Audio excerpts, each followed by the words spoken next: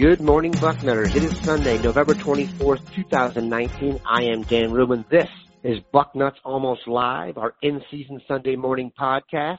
We are going to be joined today by two of the best, the Dean of Ohio State Recruiting, Bill Kurelic, and the People's Champ, Matt Baxendell. We are coming off. The Buckeyes are fresh off a huge W over Penn State at the Shoe. It was not without heart-stopping moments. There were other large developments on the recruiting front as well, so we will start with the man himself, the Dean. Bill Kurelic joins us. Bill, how goes it? Very well this morning, Dan. Nice day here in Columbus. Sun out. None of that rain that infested the Ohio State-Penn State game. Buckeyes played through it. Those turnovers maybe were a little bit caused by the weather, but a good morning here in Columbus. You beat Penn State, you're heading for the game, and you're 11-0. If you're a Buckeye fan, you gotta love it. Let's try and put the game into perspective real quick, Bill. Like you mentioned, it's hard for me to get too exercised about the fumbles because I don't think they're routine. I don't expect them to happen again. And the discrepancy in yardage midway through the third quarter was just ridiculous. Ohio State basically let Penn State back in the game. How do you interpret this? Do you still have as much confidence about the Buckeyes? Do you see that stuff as flukish or an issue? Well, when the game got to be 21-17, I said to a coaching colleague of mine, we were texting that this game would be 28-7 if it wasn't for the turnovers. But, they did have those turnovers. I think you're going to see a high priority this week at the Woody Hayes facility of emphasizing we cannot turn the ball over from the Ohio State coaches. That's the only thing that made that game close, really, if an 11-point win is close. And, hats off to the defense again. I thought the biggest, point in the game was after Fields turned the ball over again, and Penn State was in point-blank range to tie that game up.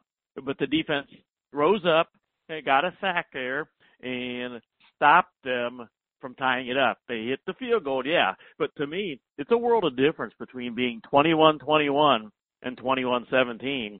And had it been 21-21, even if Ohio State scores the touchdown as they did, Penn State's only one score away from putting the game into overtime or even winning it on a 2-point conversion. So, the defense was put in a tough situation there. They got the job done, and I thought that was the key point of the game at that point. Justin Fields was the difference on offense at times. His ability to convert on third down in situations where you wouldn't expect him to are incredible. Kind of reminded me of Terrell Pryor. J.K. Dobbins was a workhorse, 36 carries. When you're looking back on this game 10 years from now, the name you're going to remember is Chase Young. I don't even know how to put into words what he did. Here's what I would like to ask you. You've been watching Ohio State football for a minute. Can you name a better defensive player that you've seen wear scarlet and gray than Chase Young? I don't know if I would say better necessarily, but I have such high regard for Joey Bosa. I'd have to put him right there too. And interesting, I was watching ESPN this morning, and none other than the Paul Feinbaum said that it was asked, should Chase Young be in New York for the ceremony? He said absolutely. He said that he's going to get my vote as being in the top 3. And he said he's probably going to get my vote as being number 2 behind Joe Burrow. What Chase Young has done, and they asked him, despite the suspension, and he said yeah, of course, Chase Young is one of the best players, 2 or 3 best players in the country, whether he was suspended for 2 games or not. And I would certainly agree with that. Let's get to the recruiting news at hand, Bill. Miyan Williams, arguably the best running back in the state of Ohio, a Cincinnati native, committed to Iowa State. He's long been discussed as a possible Buckeye. Word was needed to get moms on campus. They did that. He flipped. Give us the latest on Miyan Williams, how it fits into the running back situation. We've been talking about adding a running back here for it feels like 11 months, 364 days. Very, very much needed addition to the class. They had to get a running back in this class. If they don't, and as expected, J.K. Dobbins goes on to the NFL, the depth situation at running back would have been an issue. And you got to have at least 4 running backs on scholarship. They get hurt. You got to have them. And especially, if you're Ohio State, you're running the running back, so to speak. So that was absolutely huge in getting a running back in the class. And, some people are worried about maybe he's not a breakaway runner and maybe he doesn't have the wiggle and so on and so forth. But Miyan Williams is a good football player. He played his senior season, quite a bit of it on a bad ankle. I went and saw him play his last prep game when he played against Cincinnati LaSalle, and they won the game. Cincinnati Winton Woods. That was a tremendous game, and he was the difference. He was a workhorse that game. He had over 30 carries, over 150 yards. They were to the point where they were direct snapping him the ball. And he was playing injured. There was some talk before the game, talking to people that, would Miyan Williams play that game? And everybody agreed he's going to play because he's a warrior, and he did, and he played well. He's just a workhorse and a very good addition to a much-needed addition to the program. So what does this mean for running back recruiting going forward, you think? Well, I think they still, are going to look at other running backs. So the goal all along was 2 running backs. Could they still flip Bijan Robinson? I don't look for that to happen. But if you can, you don't turn down Bijan Robinson. Jahmyr Gibbs is still out there. And what a senior season he had. So I think that they're going to continue to look. And if the right guy wants to say yes, then they'll take him. If not, then they're going to have, filled a much-needed void. They're going to have a running back and a good running back in the class. All right, Bill, the recruiting season is not over, but it changes now. No more home games. They'll be on the road to Ann Arbor, and they go to Indy, and after that we will see. Lay out the recruiting schedule here for the staff as we head for the new year. It's not going to be on the front burner this week. I think we all know the front burner is beating Michigan. That's clearly the goal now. But they're still going to, Mark Fantoni and his staff, they're working all the time, and they're still going to be working on recruiting. In fact, while they can't host the prospects next week in Ann Arbor, there's going to be some prospects there, a number of prospects there that Ohio State is very interested in landing. And one of them, actually, a shameless plug here, this morning I put an article on our site about Bryce Steele, a defensive back linebacker. Ohio State's recruiting him for the bullet position. He told me after the game, he was at the Ohio State-Penn State game, that Ohio State not only is in his top 5, but he said they are tied at the top for his number 1 spot. And guess who they're tied with? They are tied with Michigan for his top spot. And guess where Bryce Steele is going to be next weekend after attending the Ohio State-Penn State game? He's going to be in Ann Arbor for the Ohio State-Michigan game. So, there's going to be plenty of recruits on that sideline in Ann Arbor, and the Buckeyes would like nothing better than to impress those recruits with a big win in Ann Arbor. That feels like the right place to end it. Bill, we appreciate you dedicating your time on a Sunday morning as always. Have a good one, brother. You too, Dan. We are back and joined by Matt Baxendell, the People's Champ. As always on Sunday morning, he is fresh off the ice. Bax, success? Oh, yeah, this one was a fun one. I feel like the Bucknuts is going to know exactly how my kids are doing at hockey because we always record this show right when we get off the rink. Well, that's what people are really tuning in for, Bax.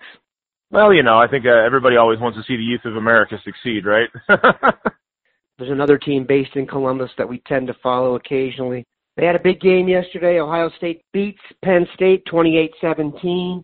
The floor is yours. Well, I came out of that game yesterday thinking that Ohio State was clearly the better football team. I don't think that was a game where we were like, ooh, that was a close call. That was a game where we essentially were by far the better team. And it wasn't just that Ohio State outgained them by 200 yards. It was the way the game went. I don't know if that Justin Fields fumble on the goal line, if that ends up standing at 14-0, if Ohio State doesn't go and win that game 35-0, 42-7, something like that. It never at any point in time did it really strike me as Penn State being consistently threatening offensively. It felt like Ohio State was always just a play away from scoring, and I don't think Penn State could have had that go much better for them, and they still lost by 11. So I think we need to take a little bit of confidence in that. I mean, that first half of the game, I was at the game yesterday, and everybody's looking around like, how is this game 7-0? Like, the Penn State fans were like, how is this game not 28-0? How is this not 21-0? This was not a game where I thought, whew, we got out of that one. I came away from this game thinking, well, we let that one be too interesting, but it wasn't like remotely a close call. At no point in time was I afraid that OSU was going to somehow lose the football game. It just was very clear that they were the better football team and they were making some mistakes. Yeah, you've echoed my sentiments basically exactly there. Ohio State gave them essentially 3 plays that were the difference in the game in terms of making it close. If you look at the yardage total early in the third quarter, it was 5-1, and Ohio State was over 300 yards. So that's not a close football game. Some guys who I think deserve credit, and then you can take it from there. 1, obviously, Chase Young. 2, J.K. Dobbins' workhorse effort. 3, Chris Olave's understated brilliance. It seems like every game he does something fantastic. I have a copy of this, and maybe I'll post it. I sent my friend a text, deep shot to 17 coming here, and then sent back, deep shot to 17 successful. So that was enjoyable. Also need to mention Justin Hilliard. Very cool to see him get that interception late. It's kind of a good karma play, I felt like. And the guy who had a good game that may not get enough credit out of this is Pete Werner. He did an excellent job covering Freiermuth. Pete Werner made himself some cash today. Also want to give credit to Jeffrey Okuda and Sean Wade for the job they did primarily on KJ Hamler. Are you worried about the fumbling? Maybe that's what I should ask. Yeah, this year up to this point, Justin Fields in 10 games had 3 total turnovers. And he had 3 fumbles on his own yesterday, 2 of which were lost. The fumbles were the story of that game because you had a fumble by Fields that was 7 points off the board for OSU. You had a fumble by Dobbins, which 12 yards later was a touchdown. And then you had a fumble by Fields that, again, another 10 yards was all Penn State gained, and that resulted in 3 more points. So that is literally a 17-point swing. So if you look at the game, realistically speaking, that was, 35-7? Something like that would have been the outcome. So I think the fumbles, right now, at least they're an isolated thing to me. The first 2 fumbles in the third quarter as well came right after it started kind of misting, and that initial slick, I guess. So, and if you notice, Dobbins put gloves on right after his fumble as well.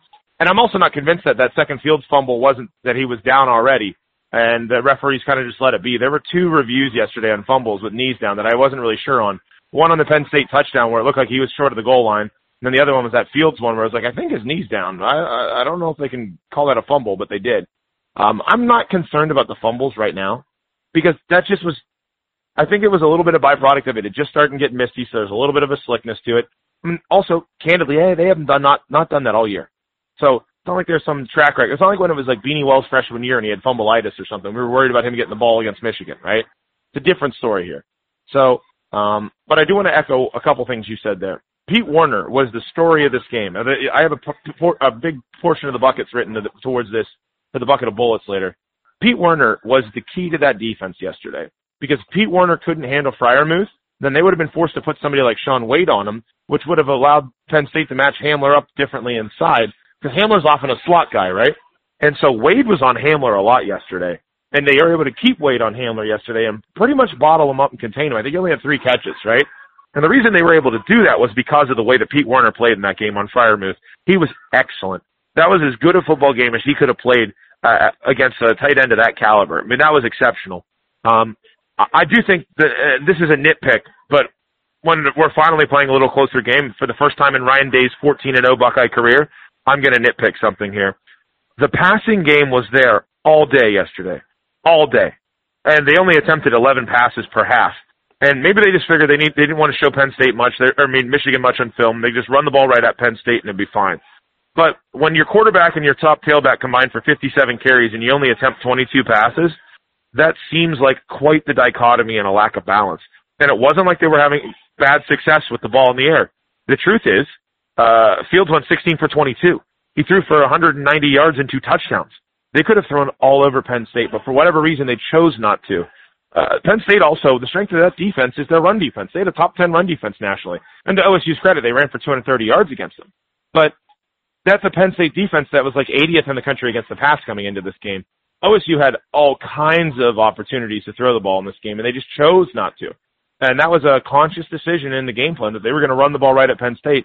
I'm not sure why they did that. Maybe they figured it would be safer to run the ball, and hence the fumbles coming back to karmically bite them for being a little too conservative. I don't know. But if OSU had chosen to open it up and throw the ball, they could have thrown the ball all day over Penn State yesterday. No question about it. I mean, even some of the incompletions were drops that hit guys in the chest, right? So, in the end, I think the best way to sum up that Penn State game was that's a good Penn State team that OSU played. It's not a great one. It's probably a top 10 to 15 team in reality. But OSU was clearly better than them. I mean, it wasn't like that Penn State team was somebody who we got out of that game and we're thinking we escaped after playing poorly and losing the turnover battle. It was kind of a nuisance that the turnover battle was that way. You know, I've talked all year about how we haven't had, quote unquote, the fear, you know, that pit in your stomach. I didn't get that yesterday. Even when Penn State closed at 21-17, I went, all right, well, they're going to get their shit together and this will be fine. And in the end, they got their stuff together and it was fine. You know, it was a game where OSU was always in control. And even when they were having their own mistakes, oh well. In fact, if anything, you want to spin this positively. I'm glad they made these mistakes this week instead of next week against a Michigan team that's playing a lot better than Penn State is. And also, all the pressure coming along with the rivalry. Look, this is stuff to work on this week. This is stuff for them to get better on this week. This is stuff that will keep them focused this week. And our biggest concern and fear about that game next week for the longest time has been complacency. You don't have to worry about that right now after a game like this where they did not perform to the level that we all know they're capable of.